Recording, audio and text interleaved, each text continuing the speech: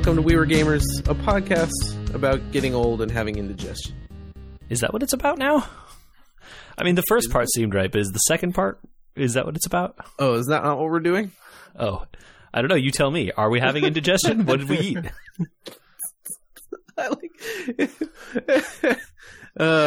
What did we eat? No, it's a better week this week, right?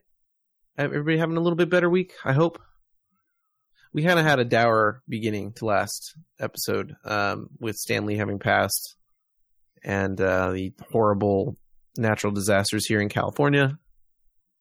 Okay, or a 73-yard touchdown could just happen right now. It could. You know, wow, this game is nuts. We're going to talk about at the end of the episode, as we always do, Fantasy Football. Currently, Monday Night Football is going with the best game of the year, and we're missing it for you. Welcome back. Yeah, it's good to be back. Let's get into it. There's been a lot of gaming stuff. Last week, we kind of focused a little bit on personal stuff, and there's some multimedia happening. Oh, yes. Yeah. Well, I kind of, I'm going to admit something a little bit, because people have probably been wondering why I haven't talked about it for a little while. I have gotten a little bored of Fire Emblem. That happens, I think. I feel that's a reasonable stance to take. I don't think the story's that good. Also a reasonable stance to take. I can see that kind of game being tough to keep your attention if there's not a compelling story to make you want to, stay involved. I mean, the story's what... Maybe this is the right answer. The story's what I expected. It's not much more. It's kind of anime, right? Yeah, it's pretty anime. The biggest twist in it happens at the beginning. If you understand, let's just throw a small spoiler warning here. You can tune in 30 seconds. If you know who Marth is and what he looks like, the masked character is not that of much of a surprise. Yeah. And they sure milked that one for quite a while. I am excited to start teasing this farmer up through the ranks, and making him into a murder machine. He definitely becomes one of those. But it's kind of flat for me, because every other fight is like, oh, okay, I didn't know that guy could move that far. I gotta reset this, or... there's a lot of slowing things down. If you really want to get through the fights, you got to put, what are they called? This starts with a V. The Pegasus Knight? Villainaries. Oh, Vulneries. Yeah. Vulneries on everyone and heal them up all the time. This is a lot of healing. There's a very specific option that shows you the total spaces that bad guys can move, highlights it. Mm-hmm. You should definitely play with that on all the time. I have it on. You don't accidentally move within their range. I have it on. One of the problems is that when enemies overlap, you can't tell which one can move where. Yeah. And which attack reaches how far. So sometimes you'll be within range of a dude that looks like another dude, but that one has a javelin. Yeah, you have to click them individually then, and it's a hassle. Yeah, and then they snipe your healer from the back row. Yep. And it really stinks. Oops. Yeah. So in an effort to take a break from that, I have been consuming some media that is not video game. Well, not true. One of them is video game related. JJ, I watched that second season of Castlevania. Yeah. Ooh. I've been making my way through that, but I'm happy to talk about it because it's rad. There were some reviews out there that said it was slow. There were some reviews out there that said that it was a lot of exposition. They're not wrong about either of those things.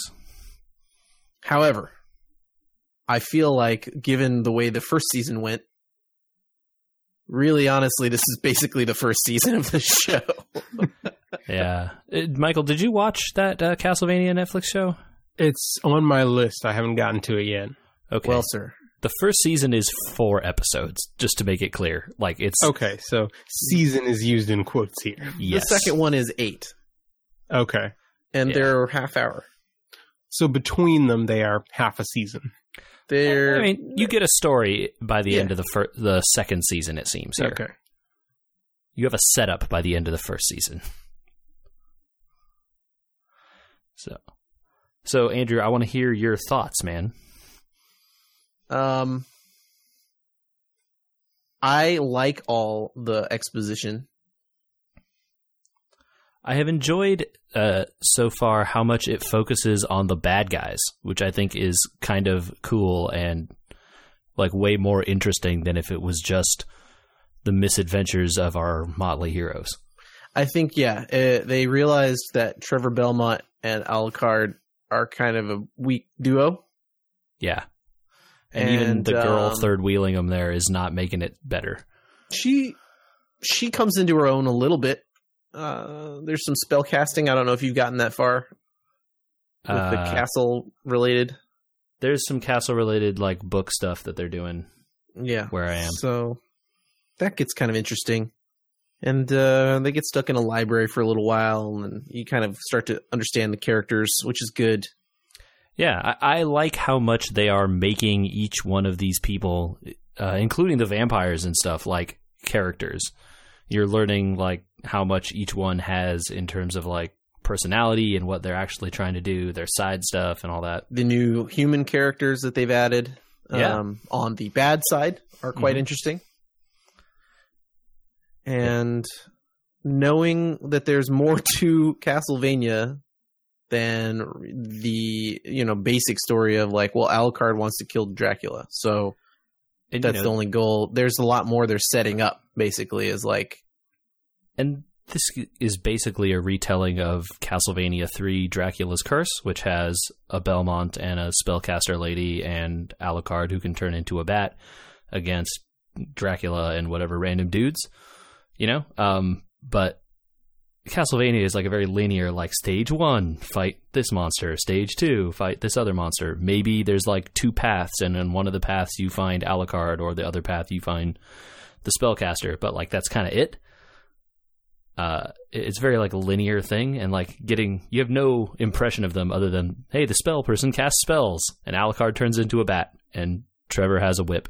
That's like all you get, Yeah, and the main problem with the first season is that it's like all night creatures. There's no story. Yeah. Really.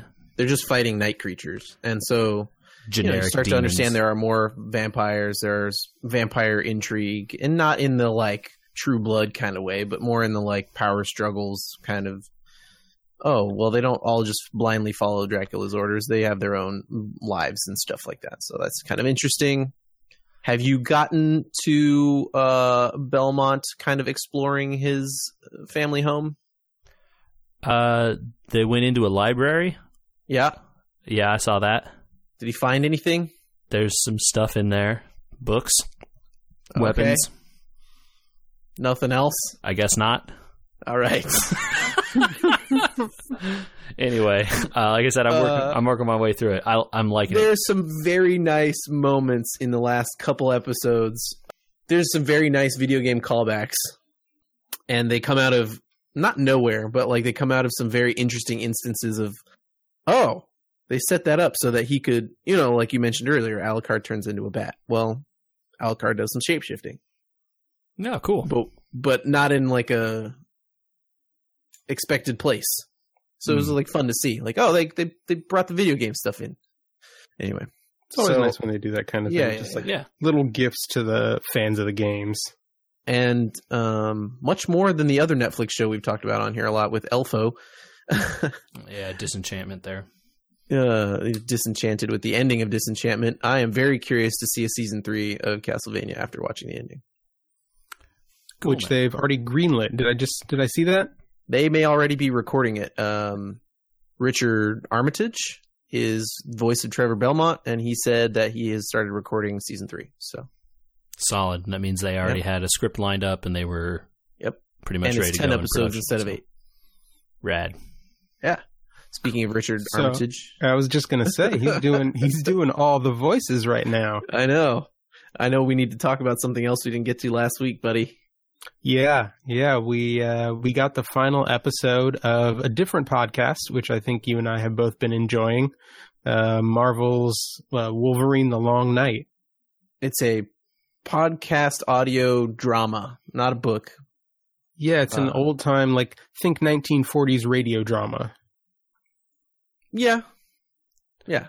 Very similar. Does the shadow know what evil lurks in the hearts of men or whatever? Very similarly. Man. Okay. JJ, are you going to listen to this, and do you care about spoilers? No, let's talk about it, man. I don't Okay. care about spoilers. There are some decent spoiler warnings for The Long Night here. The show takes a long time to get where it's going, and then the last 2 episodes are very fast and full of turns. Yeah, I think there's a lot of exposition in this one too. Yeah, and so if you're worried about spoilers for that, tune in a couple minutes. I'll put in the timestamp here. Jump ahead to 2140. Would you guys say that it's that exposition is necessary, or do they kind of drag it out? Drag it out. A little bit, yeah. Yeah, it's a little dragged out, but I think they do a good job of getting you introduced to the agents in particular. Yes. So my answer to your question is short, but my long answer to your question is I feel like they had a bunch of twists in mind, and when you learned the twists, they kind of figured the story was over. So they didn't really get much further into those things. Once you find out who the bad guy is, and once you find out the other major one, which we'll get into a second, you kind of find those out within an episode of each other. And those episodes, if I'm not wrong, Michael, are shorter by half than the rest of the season. No, they were at least the same length. The last one might have been the longest of the season. I think most of them were an hour, and the last 2 were like 40 minutes. Huh. Well, anyway. First of all, you never know who the bad guy is until the second to last episode. Although if you're paying attention, you kind of know in advance, right?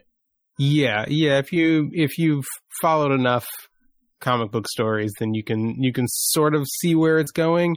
And also, I think that the more knowledge that you have of X-Men in general will help with knowing what the big twist at the end is. Yeah. So the setup for this, JJ, is that the Wolverine has gone to Alaska to get left alone. As he does. There's a crime syndicate in Alaska who basically runs the town, Sons of Anarchy style. As there is. Wolverine gets dragged into it by these red herring they call them the Strawberry Kids. They're like wild children. I don't understand that part. Is this like they can't use Children of the Corn, but they want another vegetable? They set it up. Their dad is kind of a government conspiracy nut, so he drops off the grid and takes all his kids with him, and he dies. Yeah, so they run wild, living off the land, and so you think maybe they're responsible for problems, but they're not, but they are. Then there's also a cult, and you think they're responsible for problems, but not really all of the problems. Kind of just their own stuff. And then you find out the son of the dude that's in charge of the crime syndicate is actually a mutant, right? And he's the one causing all these problems. It always has to come back to a mutant in the X-Men universe, right? Sure. They don't. Again, I don't think they said the word mutant for like 8 episodes. They didn't, and I noticed that too. They were being real careful to avoid it. Yeah. They lead right up to it a couple of times, and one of the agents almost says it, and the other one will cut them off with a thought. Right. So you find out who it is, second to last or third to last episode. Then they have to track him down and find him. Oh, we can't find him. Then it comes to the last episode, and that one starts off with kind of a jarring non sequitur. I don't know if you would take this one. Yeah, I was going to ask you how you felt about that. So the last episode jumps ahead in time, and one of the agents has been forcefully restrained by the other one and is being questioned. Oh, man. Okay, so they're doing the like flashback thing to what do you think happened during the fateful day? JJ, it's not a flashback if the agent's a computer. One of the people is a robot? Both of them are robots. sentinels. They're not just robots, they're sentinels. Yeah. Okay, but it is still a flashback because they're questioning it and the things happened in the past. So this is the part that got me and kind of is there like time travel? Out. Is that what you're saying? No, it's not time travel. It's first of all, I would have maybe seen this twist coming, but I didn't know there were human sentinels. So I was informed by someone in the know of Marvel. No, Marvel is a different guy. That's a different thing. There are human sentinels, and so he was not surprised. Okay. My problem with this is he's a human sentinel. So they said he messed with his own circuitry or whatever. How is there not some sort of hard backup that he can't, right? I don't get that part. So that they couldn't download his memory because he messed with it somehow. I was like, I don't see how, but okay. I mean, how do human robots work in the first place? That's already good question. You know, if you're going to go like that, if you're already going to make the jump that he's a robot who is somewhat able to emote and to empathize, then I don't think it's much more of a stretch from there to believe that he can mess with his own memories. Yeah. I'm okay with that. It's weird to just not give up the whole memory thing completely and just say they're human style sentinels and they don't have memory, like in that kind of way, right? Like they can't some kind of thing like that would be better, maybe. But it doesn't really matter overall. One of the agents is interviewing the other one, and they go through their little like bad cop against each other thing to find out what happened to Wolverine, who they call Logan the whole time. In the classic mutant fashion. Right.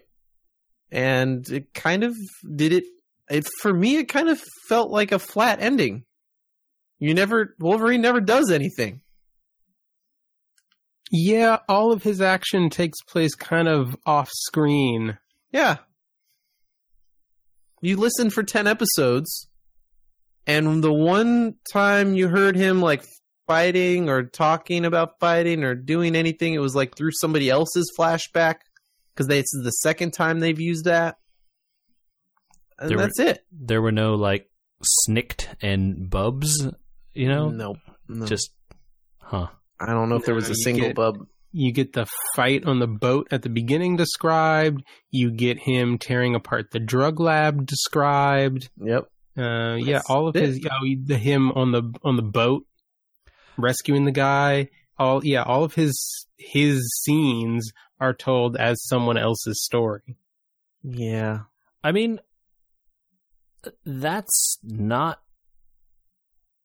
awful necessarily, but do you think it... I mean, I guess it sounds like you are pretty disappointed that you don't really hear any of his side of any of those stories.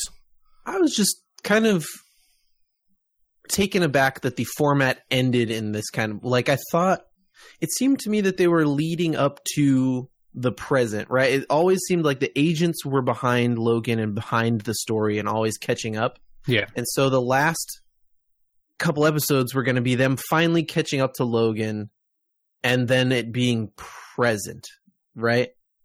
And that never happens. It's always, all the way through the end, a retelling somehow, some way. Even though, yes, I know the agents were listening to them in real time, discovering stuff, but the story of Logan and what he's doing and all that stuff is always a flashback or connected to something else being like information finding. It's never really a full blown narrative, like you're following along as things happen, and that seemed like maybe they were going to lead up to it, and then never happens. So it kind of ended for me in not a down way. I liked it overall, I guess, the concept of it, and they lead into saying there's going to be another season, but gosh, I hope they don't do it the same way. Yeah, we'll see. I did a little bit of reading about what the second season is going to be, and it definitely sounds interesting. Yeah, they go to Japan?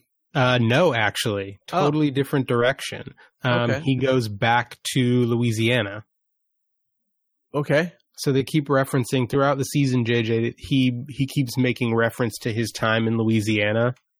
Okay. And the second season draws him back there. Maybe we'll get Gambit. One of those. There is a mutant who is leading a group that I think is hiding in the swamp, but it wasn't Gambit. It didn't sound like Gambit. Or it's a feint, and it is Gambit. I think they might have named him in the article that I was reading. I see. Okay. Well, what were your overall feelings at the end of it? The last episode was definitely not what I was expecting it to be. Just from the setup and the way that they finished out the story. Mm-hmm. I don't think that I was really expecting that they were going to go in the direction that they went. Although, they did set up some of the stuff with Logan and the agent throughout the season. Yeah, absolutely. That's good storytelling, right? Yeah, it is. To be able to look back and see, oh, yeah, this was sort of they dropped the breadcrumbs for this all throughout the whole season. On the whole, I think I really enjoyed it. Cool. There are definitely times when it felt a little slow, but never to the point of losing my interest. Yeah, I definitely listened to it all the way through. I don't know if I'll pick up the second. Fair enough. Okay. We'll see. Yeah.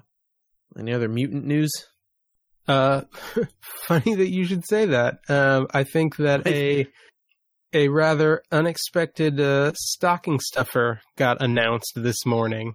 Oh, okay. JJ, did you see this? Yeah, maybe? Yes, I think I did. If we're talking about the second time in 2 weeks that we'll be talking about a Ryan Reynolds situation. Yes, we are. Detective Pikachu and... What was the name? Once Upon a Deadpool. So Ryan Reynolds Deadpool? Yes. A movie version of Deadpool? Yes. It is. Okay. My understanding, it is a recut version of Deadpool 2. Oh. Okay. With a PG-13 rating. Oh. But it looks like the pieces that they have had to cut out, and this was a big chunk of the trailer that they dropped, are Deadpool narrating to Fred Savage Princess Bride style. So it's Fred Savage sitting in the bed like he was as a kid at the beginning of the Princess Bride movie, and Deadpool is sitting next to him with a storybook, like the grandfather. Crazy. Okay. And so I mean, are people clamoring for a PG-13 Deadpool? No, I assume not. Okay. Maybe I'm wrong. I don't know. I don't think anyone wanted this. To me, a large appeal of the Deadpool stuff is that it is very unabashedly R-rated. Right. Look, don't take your kids to see Deadpool because it's not for kids. Yeah. But so I'm curious to see what they will do. You can cut around the violence and stuff, of course. Take the blood out and make the gory stuff less gory, and then just have more explosions or whatever. But I'm not sure how some of the other scenes and stuff you cut around. So I'm not too sure what they end up with then in that movie. But if they just replace all the scenes that they have to cut with Deadpool telling Fred Savage what it's about, that might actually be really funny. Should we get the wheels back on this thing in terms of video games? Well, we can try. You mean we weren't movie watchers? We weren't movie watchers. Sometimes we were gamers. I'm not sure people want this other thing now. Artifact does not seem to be doing well. And it hasn't even launched yet. So it is in their version of not quite open beta, but the beta Soft is release, more widely available to the people who got those beta keys or whatever. And they sort of did the full unveiling of it. They had a big tournament that people could watch, and it seems like generally everyone was confused because no one knows how the game is played. And then when they did the bigger unveiling, they lifted the streaming NDA, and now people that have it have been able to stream it and stuff. And people are coming out with unkind words to say about some of the monetization around that game. So I guess, do you guys want me to run it down here, and maybe you guys can let me know what you think? Yeah, I just have been following that it's kind of getting slammed on the internet, but with the amount of articles of everything on the internet getting slammed, I can't keep up. So what is going on? That's fair, by the way. It's very fair. It's hard to keep up with all the bad stuff. So the main complaint that I've heard from people is that Artifact has no real way for you to earn cards without paying. And the game is pay to enter, right? It is a $20 product you have to purchase. Right. So you get nothing if you pay nothing, right? Sure. And you pay your $20. Well, what does that get you? It gets you 2 pre-constructed decks, which are made up of cards from the card set that is out there. And they're okay, the deck lists are out there. You can see them. And then I think you get 10 packs or something. It's 10 packs of 12 cards each, so they're bigger sized packs than the standard Hearthstone or Magic Arena card packs. Hold on, though. It kind of doesn't matter how big the packs are. How big is the card set? Because if you get 12 cards, but there's 900 cards, it's a ratio thing, right? I don't know the answer to that. Is the answer to your question? But fair enough. There's certain things that have to be in every pack. I think every pack is guaranteed to have 1 hero card, of which you can only play 1 of each hero in the deck. And then when you get a hero card, you get the signature abilities for that hero automatically. So they don't take up spots in the pack. They're just, you get this hero, you get their stuff. But also then there's 1 or more rare cards in the pack. And there's only 2 levels of rarity, I guess. There's not rare and then rare. Or maybe there is more anyway, the rarest level is rare. So you get 1 of the rarest level in the pack. And then you get, I think it is 5 event tickets. And that's it. And the event tickets are basically your way to enter events that reward prizes. So if you want to play games against other players, in a draft format, there's different kinds of drafts, right? There's the Magic style draft where you draft cards and you keep them. That requires tickets to enter. And there's the other kind of draft where you just draft cards and you don't keep any of them, but you get prizes at the end, and those also require tickets. You can enter tournaments that are made by players and all this kind of stuff. All of the prizes, the prized ones, require tickets. You can enter tournaments for fun. They don't require tickets, but you get nothing for it, right? Sure. And you can play Constructed, which I think doesn't award any kinds of tickets at all. So that's it. And if you want to get cards, your choices are buy more packs or buy more tickets, which cost $1 each. And packs are $2 each, I think. Or and the $1 each doesn't guarantee. It sounds like it doesn't guarantee you anything. The $1 will buy you a ticket, and you can use the ticket to whatever you want. But the ticket doesn't get you the guaranteed it may prizes. Not get you, yeah. Depends on what you enter, right? But yeah, right. Possibly not. And of course, they do allow you to sell your cards on the Steam marketplace. Of course, which is going to be a disaster. But think about this: those cards are, like in Magic: The Gathering. You can guess that the majority of the cards, which aren't good and aren't very usable, will plummet in price to nearly free very quickly, and the ones that are very good will have massive value and never go down. Sure. So if they go on sale at all, yeah, exactly. And you're buying a $2 loot box to maybe get something good, or you can buy individual cards for way more than $2, hoping to buy enough of the ones that you need. My main question is, how is this going to get past Chinese and EU regulations? Because that seems like the most egregious of gambling ideas in terms of how you get cards. So I think all the rarities and the chance to get certain things are laid out, and I think that's all that's required by those authorities. It's like, here is the ratio for this to this to this. There you go. It's not a good ratio, certainly. But you know what it is, yeah, and that's what matters. And I think the thing that probably is turning people off the most is there's no free reward structure at all.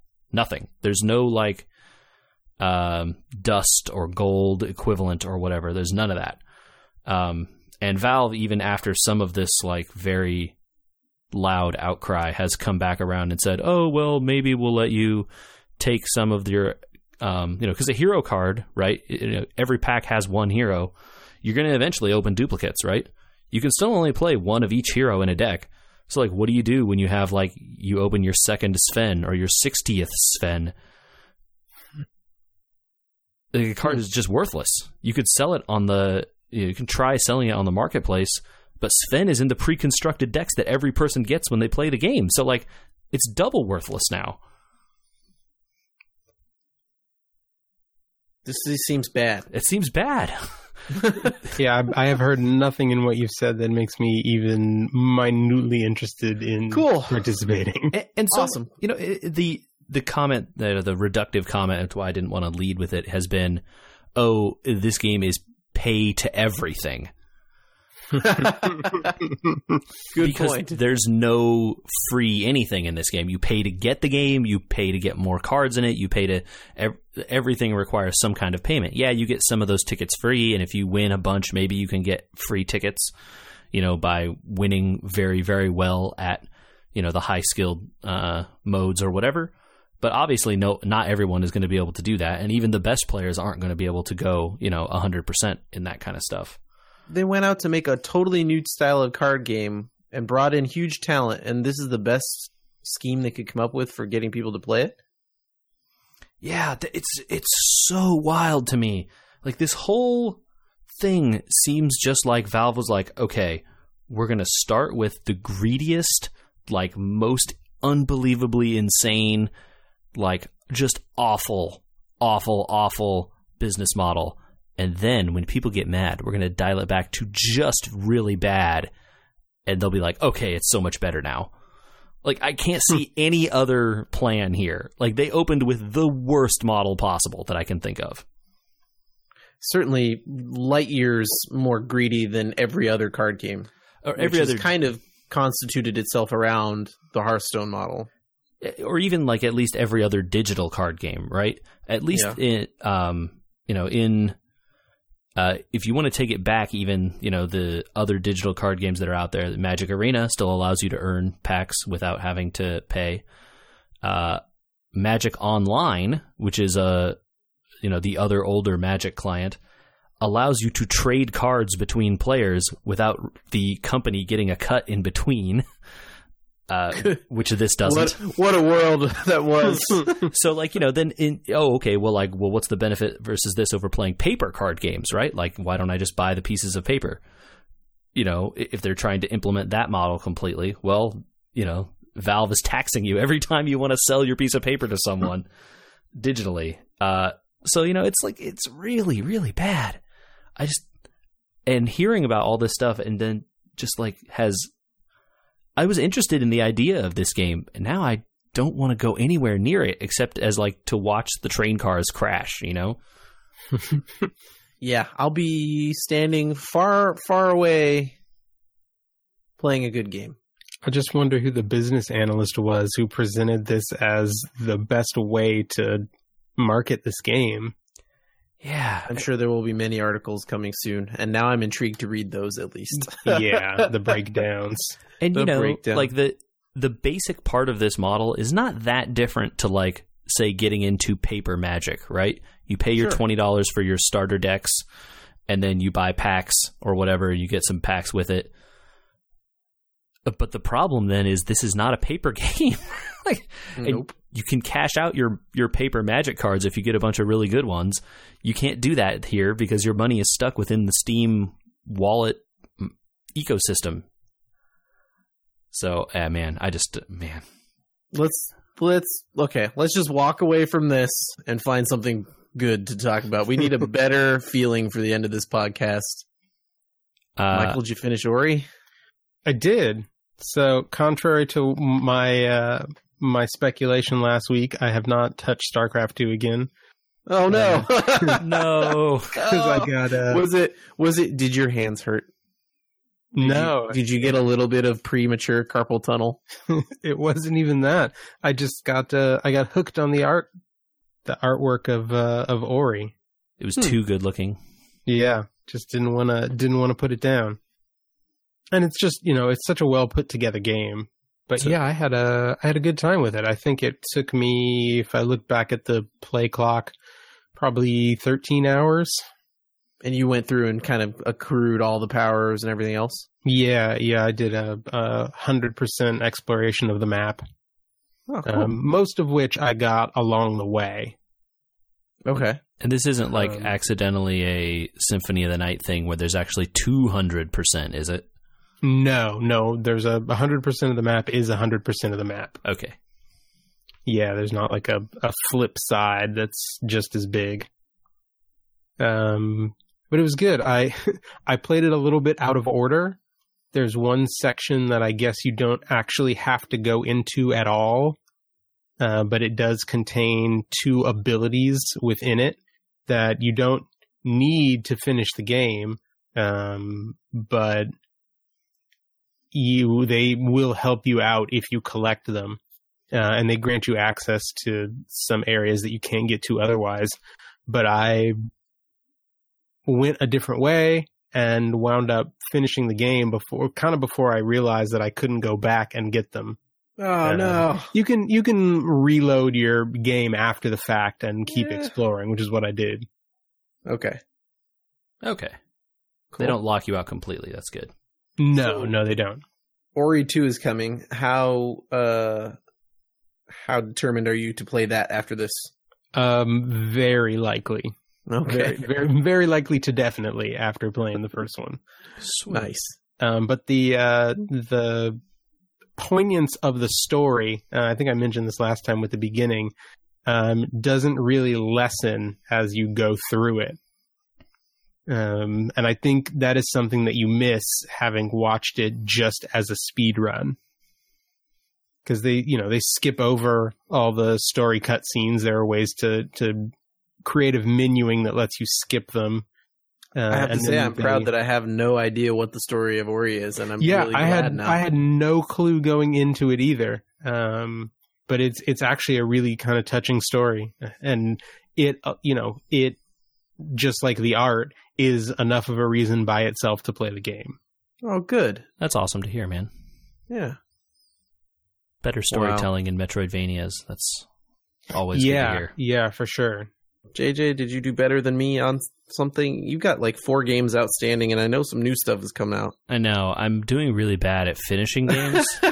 But I've been jumping around. I'm still working through Thronebreaker. I haven't gotten to that, but it feels like I'm on the march towards the end.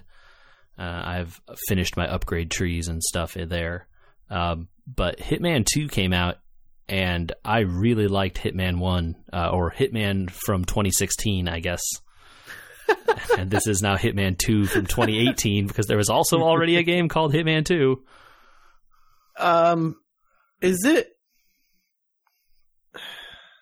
Is it possible that they just didn't realize what they were doing to people that are our age, or they just don't care about people that were around when the original Hitman came out and we thought, this is an amazing series, and then it kind of fell off, and then now they're marketing to new people, or they just don't care about the head bending that we're going through? So it was definitely a kind of a reboot of sorts. Yeah, absolutely. Yeah, different style of game entirely, almost. I mean, not. It's more open world-y, so like kind of, but they were always in this vague direction. But Hitman 2016 was a pretty big change in sort of the feel and the control and stuff, and this is definitely more of that. So if you liked that last Hitman game, this is more of that. And they have done away with the episodic model, which it sounded like a lot of people were not too happy with. I thought it was great, but it's gone. You can buy this game and play all the maps now, which... No. Yep. there's not going to be any DLC for this game? So they have announced there is going to be DLC, but it's, traditional, like, hey, buy the season pass or buy, this part and this other part together and, see you get an extra map and an extra whatever every time. Elusive targets should be one of those things that comes out each time, right? Correct. The elusive targets seem like they'll be free, and the first one starts here in a few days. It is Sean Bean, the Undying. That's so good. What a great name. And I just have to say, I've played most of the maps so far. Not like too deeply into a lot of them. I plan to go back and replay all of them. It's awesome. And the new stuff they added is really cool. They added the ability to hide in foliage, which I know sounds really dumb. I like that you use the word foliage. Because that's how they use it. They also allow you to blend into crowds, so like to hide inside a crowd, which you sort of couldn't do before. Assassin's Creed style. A little bit, yeah. The Assassin's Creed version of that was never very good, so I hope this is better. It is because the maps are way bigger than the maps from the first season. And the extra size of the maps makes it so that there's like 15 different weird little interesting corners of every map and like weird ways to use those interesting things to do something hilarious to murder the people that you're trying to murder or whatever. Because you're not always trying to murder everyone. Sometimes you need to locate this person or get this object or whatever. Now, between the first two games here, do you feel like you're pigeonholed into how you get your targets? Like, they've done 2 games now. Are they still creative enough to allow you to take down your targets in enough ways that you don't feel like, well, I didn't do it the right way? So there isn't a right way, but they have definitely done a good job in Hitman 2 of allowing you to sort of follow a breadcrumb trail that will lead you to the very cool scripted or funny kills, right?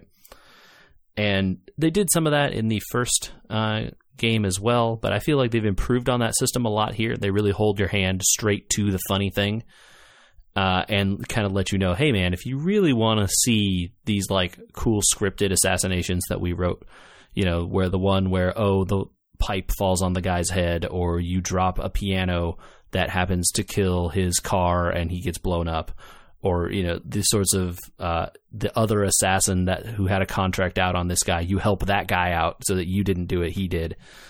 That kind of stuff is they sort of handhold you through that stuff, which can be, you don't have to play with those. So if you feel like the game is not challenging enough and you want to have more of a challenge to explore, but I just enjoy watching it. And so it's very fun to just sort of follow. It's like, hey, sneak into here. And then they're like, hey, here's a place you could sneak into here from. Of course, it's not going to tell you like, you could go another way if you want, but there's this wall you could climb over. It's right here. What if you would climb in there? And it's like, disguise yourself as, the production assistant. Oh, he's smoking a cigarette right here, facing away from you. Very convenient. All this kind of stuff, right? Yeah. So it has been really, really great. And on top of all of this, if you own Hitman Season 1, the original game, you can play all of the Season 1 maps in the new engine in Hitman 2. What do you mean by the new engine? Is the up with updated lighting and update, all the improvements in the Season 2 engine on the Season 1 maps. So like crowds that existed in the old maps you can now blend into when you couldn't before. They've changed the way the mission stories work in the old map so that they sort of follow the way the new one does. The UI was sort of redesigned in a way that makes it a little bit easier to tell. Like before, there was some small signs when you were trespassing, like the map would highlight a like slightly off white or something, and it would say in white you're trespassing. Now it's what does trespassing mean? I'm sorry. Never having booted into Hitman 1 2016. It is what you think what it means, right? Like you are going somewhere you're not supposed to be. Like you're dressed. In terms of game terms, that's okay. You just have to know that if somebody catches you, you're going to be in trouble, or in terms of game terms, you're out of bounds. No. It's you are somewhere where the person you are dressed up as currently isn't allowed to be. And maybe they will escort you out of that area, or maybe they will be very suspicious of you and just shoot you, depending on what's going on and who you are, right? If you're the cook and you're out of bounds by being in the front of the restaurant, that's not as bad as if, say, you're the military soldier and you are in the, awards area or whatever, like the race awards or something. Mm-hmm. So it's very, it's all about sort of who you can disguise yourself as, and then the Agent 47 deadpan humor of, because he dresses up as a cook, and like you're not supposed to realize that the cook literally a second ago had a beard and was Hispanic. Oh no! And he's like, "Yes, I would love to cook for you." And it's just like the perfect deadpan delivery of every single cheesy line. I'll just go ahead and talk about one because I thought how great it was. There's a level that takes place in the suburbs in Vermont, which is a genius idea for a Hitman level. So when you say the suburbs, you mean the actual town, not just like a house or a... Yeah, it is a like 2 or 3 block area. Okay. And you can go into most of the houses in that area, and there are people living their lives. There's a garden party going on that half the neighborhood has been invited to. There's an weird old man who stays in his house, and there's another guy who runs security for the weird old man across the street who's trying to buy a different house. And then there's a guy selling muffins, and there's a real estate agent, and there's a park across the way with a political candidate over there. And, this whole big little town that you can go around in. And there is a scripted kill that you can get up to as the real estate agent that is amazing. You become the real estate agent, by knocking him out and putting on his clothes. And you can then take one of your targets on a tour of a house he's trying to buy. And as 47, you can go in and like present to him every room in the house. And you hear 47's pitch of, quote unquote pitch of, here's how he would sell the house to this guy. Oh no. He's like, these hardwood floors are great and they cover up stains very well. This is the kitchen where normal humans conduct their food preparation activities. Did they like rejigger him into a robot? What is the deal? Because he used to just be sort of like a drab but like somewhat interesting dude that was like trained from birth to be an assassin. And so he's just always very deadpan. He doesn't emote, right? Uh-huh. And so what does 47 know about selling houses, right? So he just talks about things that he knows, right? So he takes them into the living room and he's like, there's lots of rooms here for storage. You could fit even up to 2 people in the closets, which is a thing you can do in that game. You can fit 2 bodies in the closets. Oh, okay. Got it. You go upstairs and it's like, oh, this is the master bedroom. And there was a murder that took place in that bedroom. You had to break it open to even get in there. And there's still some handprints on the walls and stuff. And he's like, clearly, and he's like, the guy walks, he's like, Jesus, what happened here? 47 is like, it looks like someone was killed by doing this and accidentally tried to escape here, and the assailant came over and hit him very hard with a piece of metal. Like, he just goes through the whole thing, and he's like, the guy just looks at him. He's like, criminal justice is my side hobby. So some of the game is just waiting to see what the Easter eggs are, because obviously once you've got the guy in the house, you can off him, right? No, because he has bodyguards following him around, right? Oh, and so you're going through this presentation, and there is eventually, at some point when you present the house, you can find a place where he will get himself into a situation where his bodyguards can't see, or he asks them to leave because he wants to talk about something sensitive or whatever, and then you get the chance to off him, right? Gotcha. But it's just the funny stuff they have set up in every weird little corner of this that is so good. Nice. So I'm really enjoying that, and it's one of those games that's meant to be replayed over and over, so you can discover all the weird little quirks and side things. I killed a man by pushing him off the roof of his building where he was repairing a satellite that I sabotaged, or a satellite dish, onto the racetrack that was down below while his daughter was driving by, so that he crashed into her car and killed both of them at once. Okay. They deserved it. They were bad guys, so. Oh, all right. Also, let me say, the end level of this is some really good revenge fantasy stuff. If you are maybe a little sick of very wealthy people and corporations, it's pretty good. Okay. So it has been a wild ride with this. So I'm excited to definitely play more, and I want to kill Sean Bean. Oh, don't just leave him alone. Maybe there's an achievement for not offing him. The elusive target thing, they're only around for a certain amount of time, and if you don't kill them, I think they are, that's supposedly the one-time thing, although I think they have typically brought them back. The fun of it is, it is just a different target on one of the other maps, and the maps really are the thing that is cool about the game, and you definitely have access to all of those. So Hitman 2 is rad. People should play it. That's my review. Another blast from the past real quick, then we'll get into football, I guess. Prima Games. Yeah, and their publisher, who I guess also owns Brady Games. I don't know who the publisher is, the name. But I guess they announced that that Prima or however you want to say their name is no longer going to be a ongoing concern. Closing up shop. Pour one out for your favorite strategy guide books. Sad-ish. I can't remember if I used Brady or those more when I was younger and didn't have the internet. Yeah.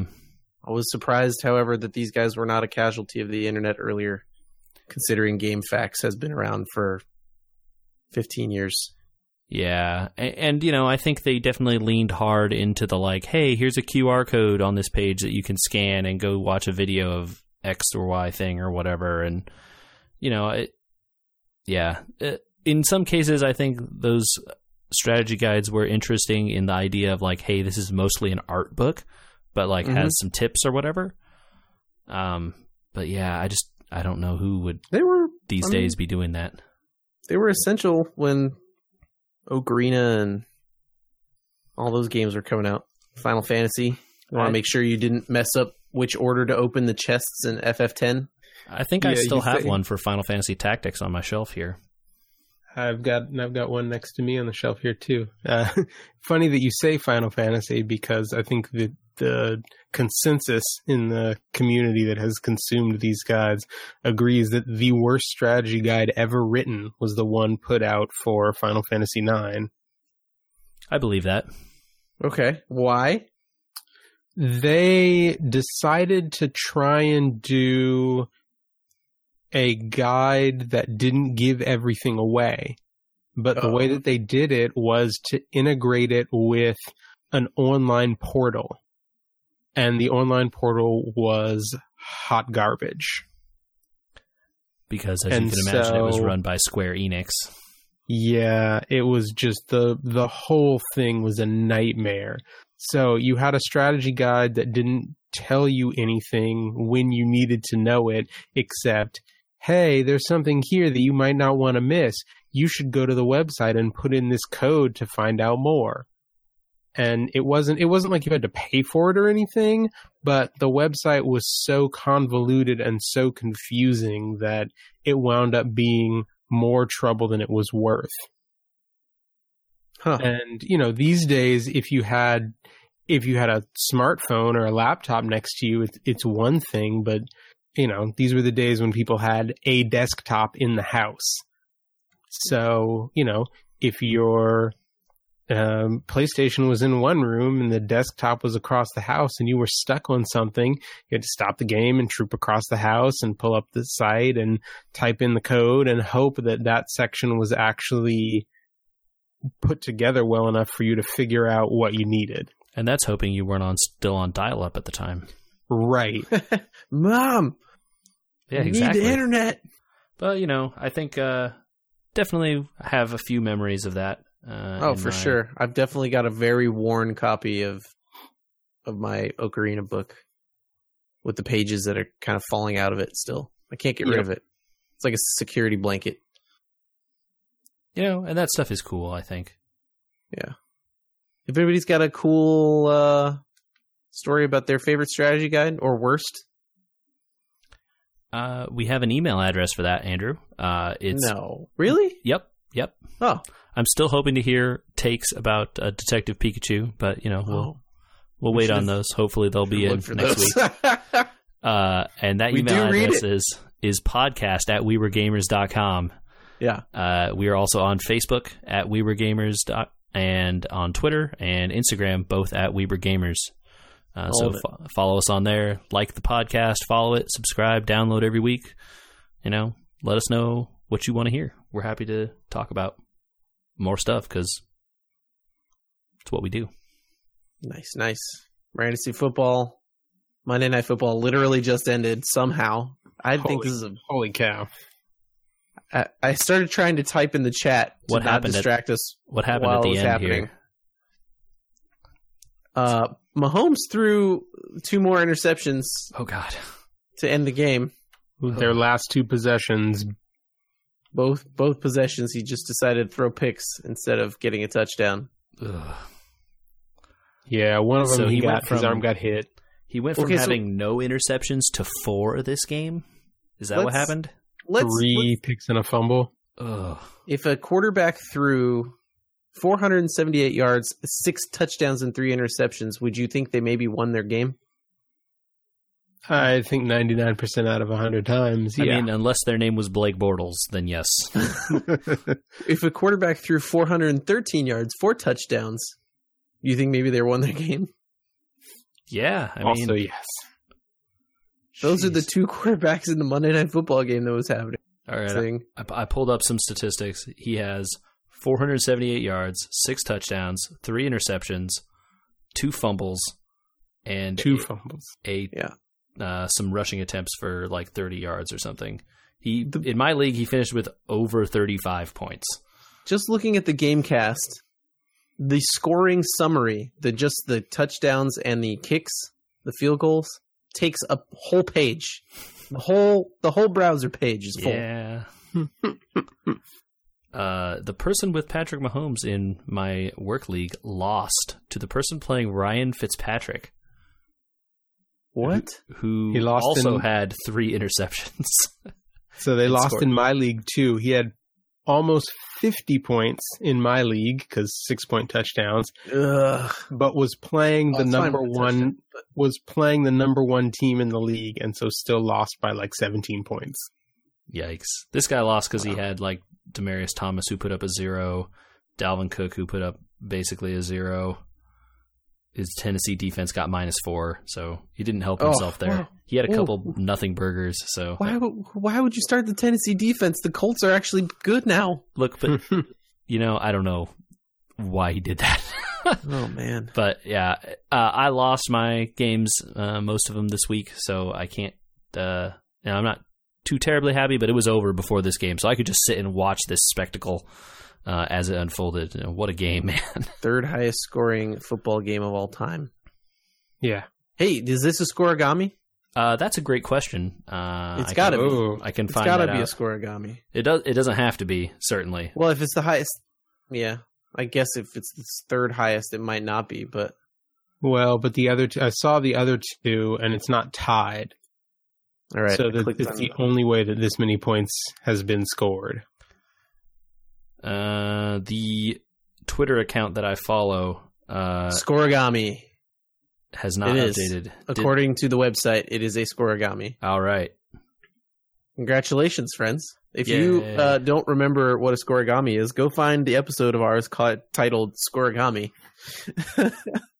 Yeah. The numbers are so high here, it just had almost guarantee, right? It had to be. Yeah. Yeah. 54... 51, I believe, 51. Was the final. It is on the board. Clicking on it. First game, LA Rams 54, 51 Kansas City Chiefs 2018. Wow. What a game. So there's no point in watching the Super Bowl this year because it just happened.